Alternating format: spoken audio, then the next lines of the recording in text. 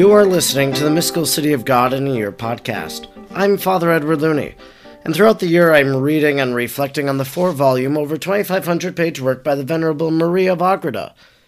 If you would like to discuss today's readings, I invite you to head on over to Facebook, and there you'll find the Mystical City of God in your podcast group page, and you'll be able to share your own thoughts and insights with others who are listening and following along. If you would like to support this free podcast, you can do so by heading over to Venmo and sending a tip to the handle Mystical City of God. Let us now thank God for the life of Venerable Maria of Agreda. Almighty God, you will that all people know the saving power of Jesus' name. Throughout time you have sent missionaries to your people who proclaimed the good news. We thank you for sending Sor Maria to the Humano people and planting the seeds of the gospel in their heart and in our land. She taught them the good news and prepared them for baptism. We look to her example and holy life and wish to be taught by her today. Sor Maria, teach us how to pray and meditate. Teach us how to imitate the virtues of Our Lady. Teach us the mysteries of our faith.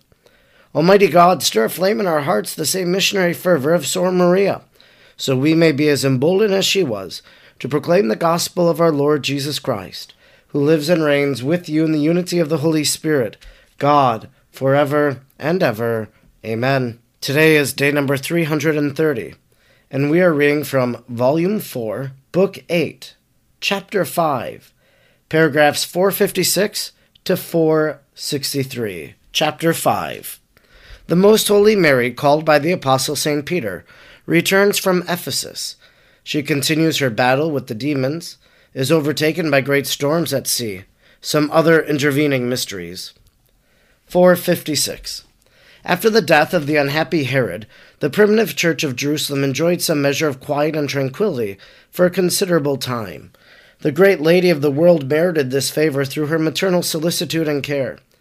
During this time, St. Barnabas and St. Paul preached with wonderful success in the cities of Asia Minor, Antioch, Lystra, Perge, and others, as is related by St. Luke in the 13th and 14th chapter of the Acts of the Apostles, and in connection with the miracles and prodigies performed by St. Paul in those cities and provinces. The apostle St. Peter, after his liberation from prison, fled from Jerusalem and retired to another part of Asia, not under the jurisdiction of Herod. From that place he governed the faithful, accruing to the church in Asia and those that were in Palestine. All of them acknowledged and obeyed him as the vicar of Jesus Christ and head of the church, believing all that he ordained and enacted upon earth was confirmed in heaven. With this firm faith, they came to him with all their doubts and difficulties as to their supreme pontiff. Among other matters, they asked him to decide the questions raised by some of the Jews concerning the doings and teachings of St. Paul and St. Barnabas, as well in Jerusalem as in Antioch, in opposition to the circumcision and the law of Moses, as I will relate later on, and is recorded by St. Luke in the 15th chapter of the Acts of the Apostles. 457. On this occasion, the apostles and the disciples of Jerusalem begged St. Peter to return to the holy city in order to settle these controversies and establish order, so that the preaching of the faith might not be hindered. For since the death of Herod, the Jews had no one to assist them in their persecutions, and therefore the church enjoyed greater peace and tranquility in Jerusalem. On the same grounds, they also asked him to request the Holy Mother of Jesus to come to that city, for all the faithful longed for her with loving hearts, expected to be consoled in the Lord, and hoped for the prosperity of all the affairs of the church through her presence. On account of these appeals, St. Peter resolved to return at once to Jerusalem, and before setting out he wrote the following letter to the Most Holy Queen. 458. Letter of St. Peter to Most Holy Mary. To Mary, the Virgin, Mother of God, Peter, the Apostle of Jesus Christ, thy servant, and the servant of the servants of God. Lady, among the faithful some doubts and differences have arisen concerning the doctrine of thy Son and our Redeemer, whether the ancient law of Moses is to be observed in conjunction with his teachings. They wish to know from us what is proper, and that we state to them what we heard from the mouth of the divine teacher. In order to consult with my brethren the apostles, I am now setting out for Jerusalem and for the consolation of all, and by thy love for the church we beseech thee likewise to come to that city, where, since the death of Herod, the Jews are more peaceful, and the faithful more at ease. The multitude of the followers of Christ desire to see thee and console themselves in thy presence. When we shall have arrived at Jerusalem, we shall notify the other cities, and with thy assistance will be established what shall be conducive to the interests of the holy faith, and to the excellence of the law of grace. 459. This was the tenor and contents of the letter. The apostles usually observed the same method, addressing first the person or persons to whom they were writing, then mentioning the writer, or inversely, as is apparent in the letters of St. Paul and of St. Peter and of the other apostles. To call the Queen Mother of God was agreed upon by the apostles after they had composed the creed, and in speaking of her they used it indiscriminately, the term of Virgin or Mother, because it was very important that all the faithful of the Church should accept the doctrine of the virginity and maternity of the Great Lady.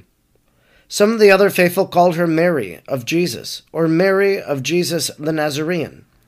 Others, less significantly, called her Mary, the daughter of Joachim and Anne. Such were the titles given to the Queen by the faithful in their conversation.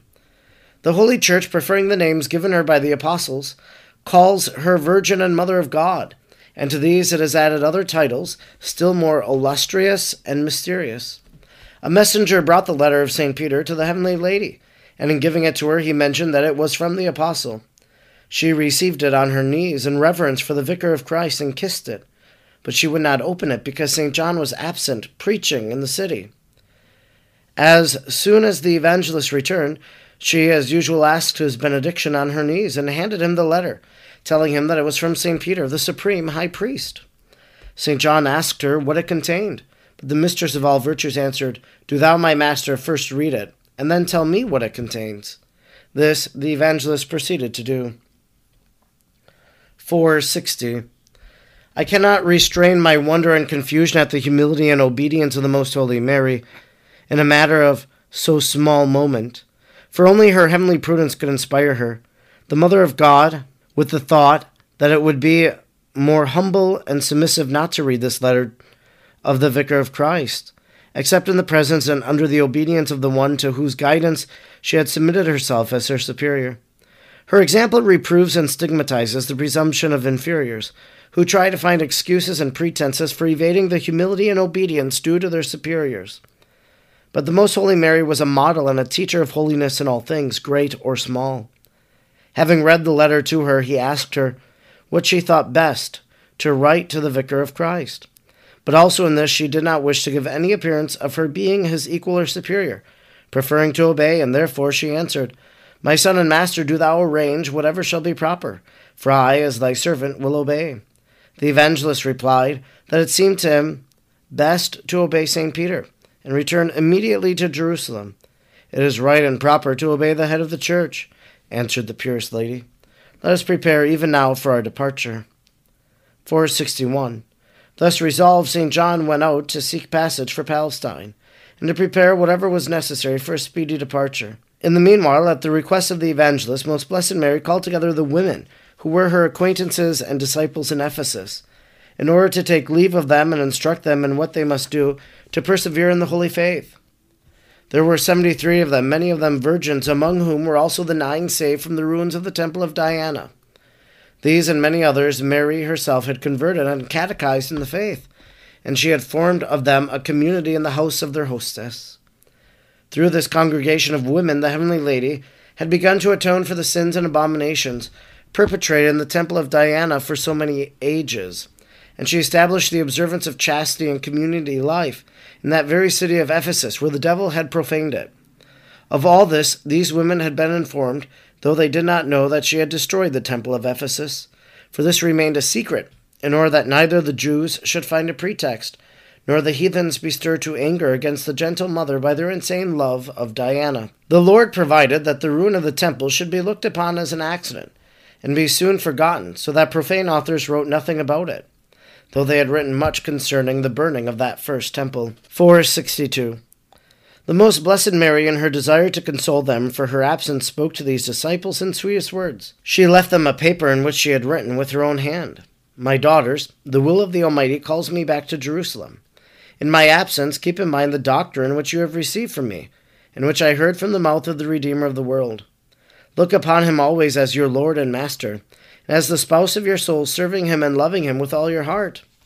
Remember the commandments of his holy law, in which you shall be instructed by his ministers and priests.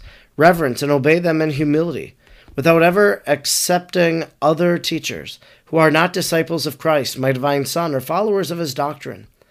I shall always see that his ministers assist and protect you, and I shall never forget you or cease to commend you to the Lord. In my place will remain Mary, the elder. Obey her in all things with great respect, and she will care for you with the same love and solicitude as I have done. You will observe inviolate retirement and recollection in this house, and no man shall ever enter it.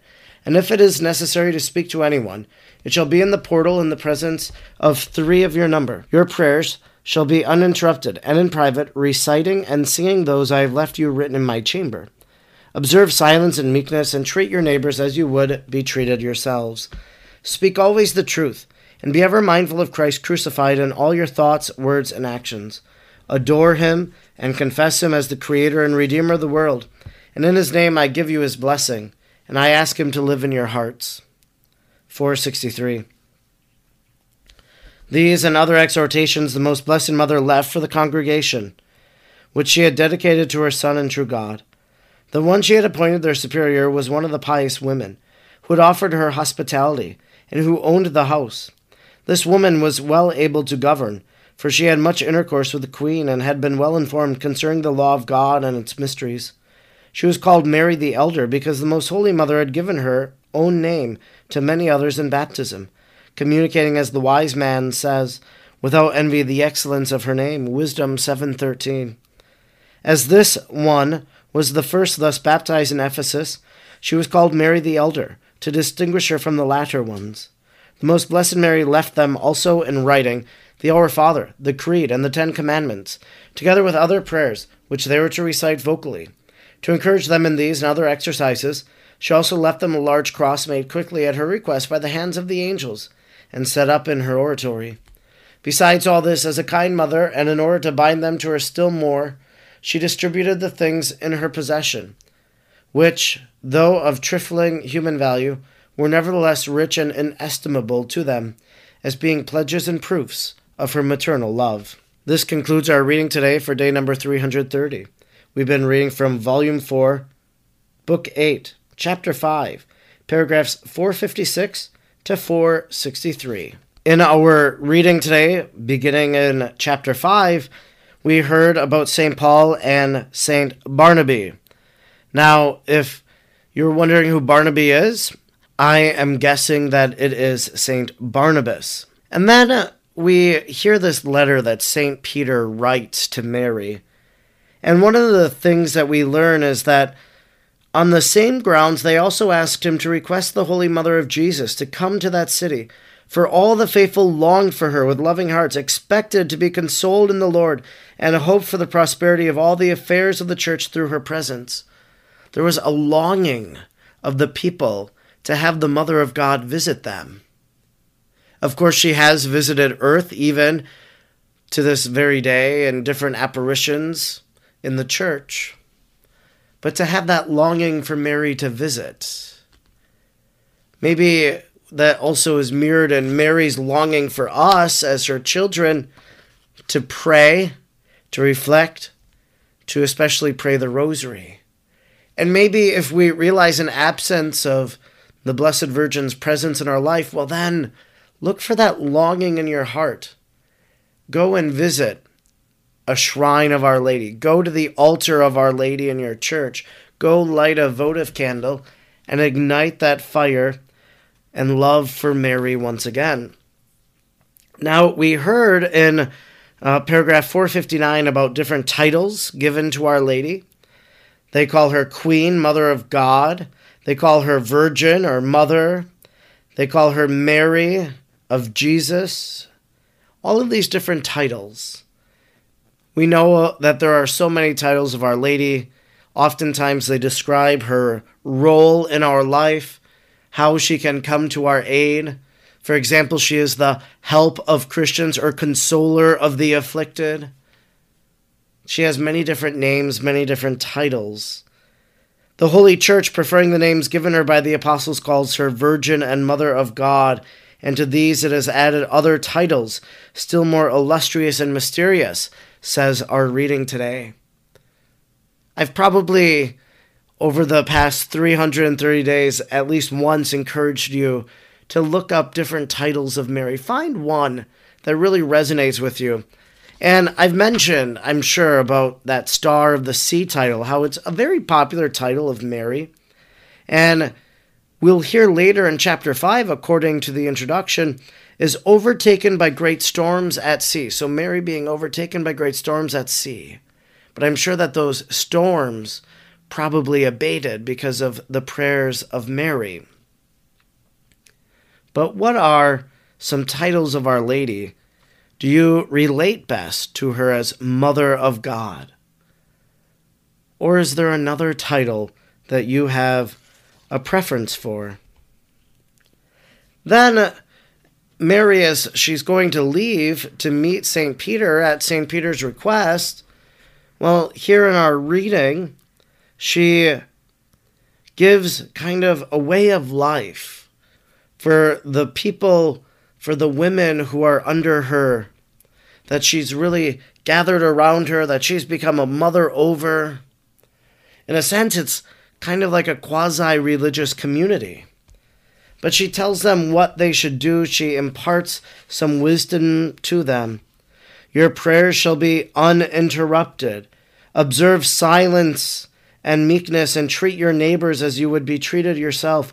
Speak always the truth, and be ever mindful of Christ crucified in all your thoughts, words, and actions. Adore him and confess him as Creator and Redeemer. I invite you to go back and maybe reread paragraphs 462 and 463. In 463, she left them the Our Father, the Creed, and the Ten Commandments with other prayers that they were to recite vocally. It's Mary saying, this is how you're to live your life.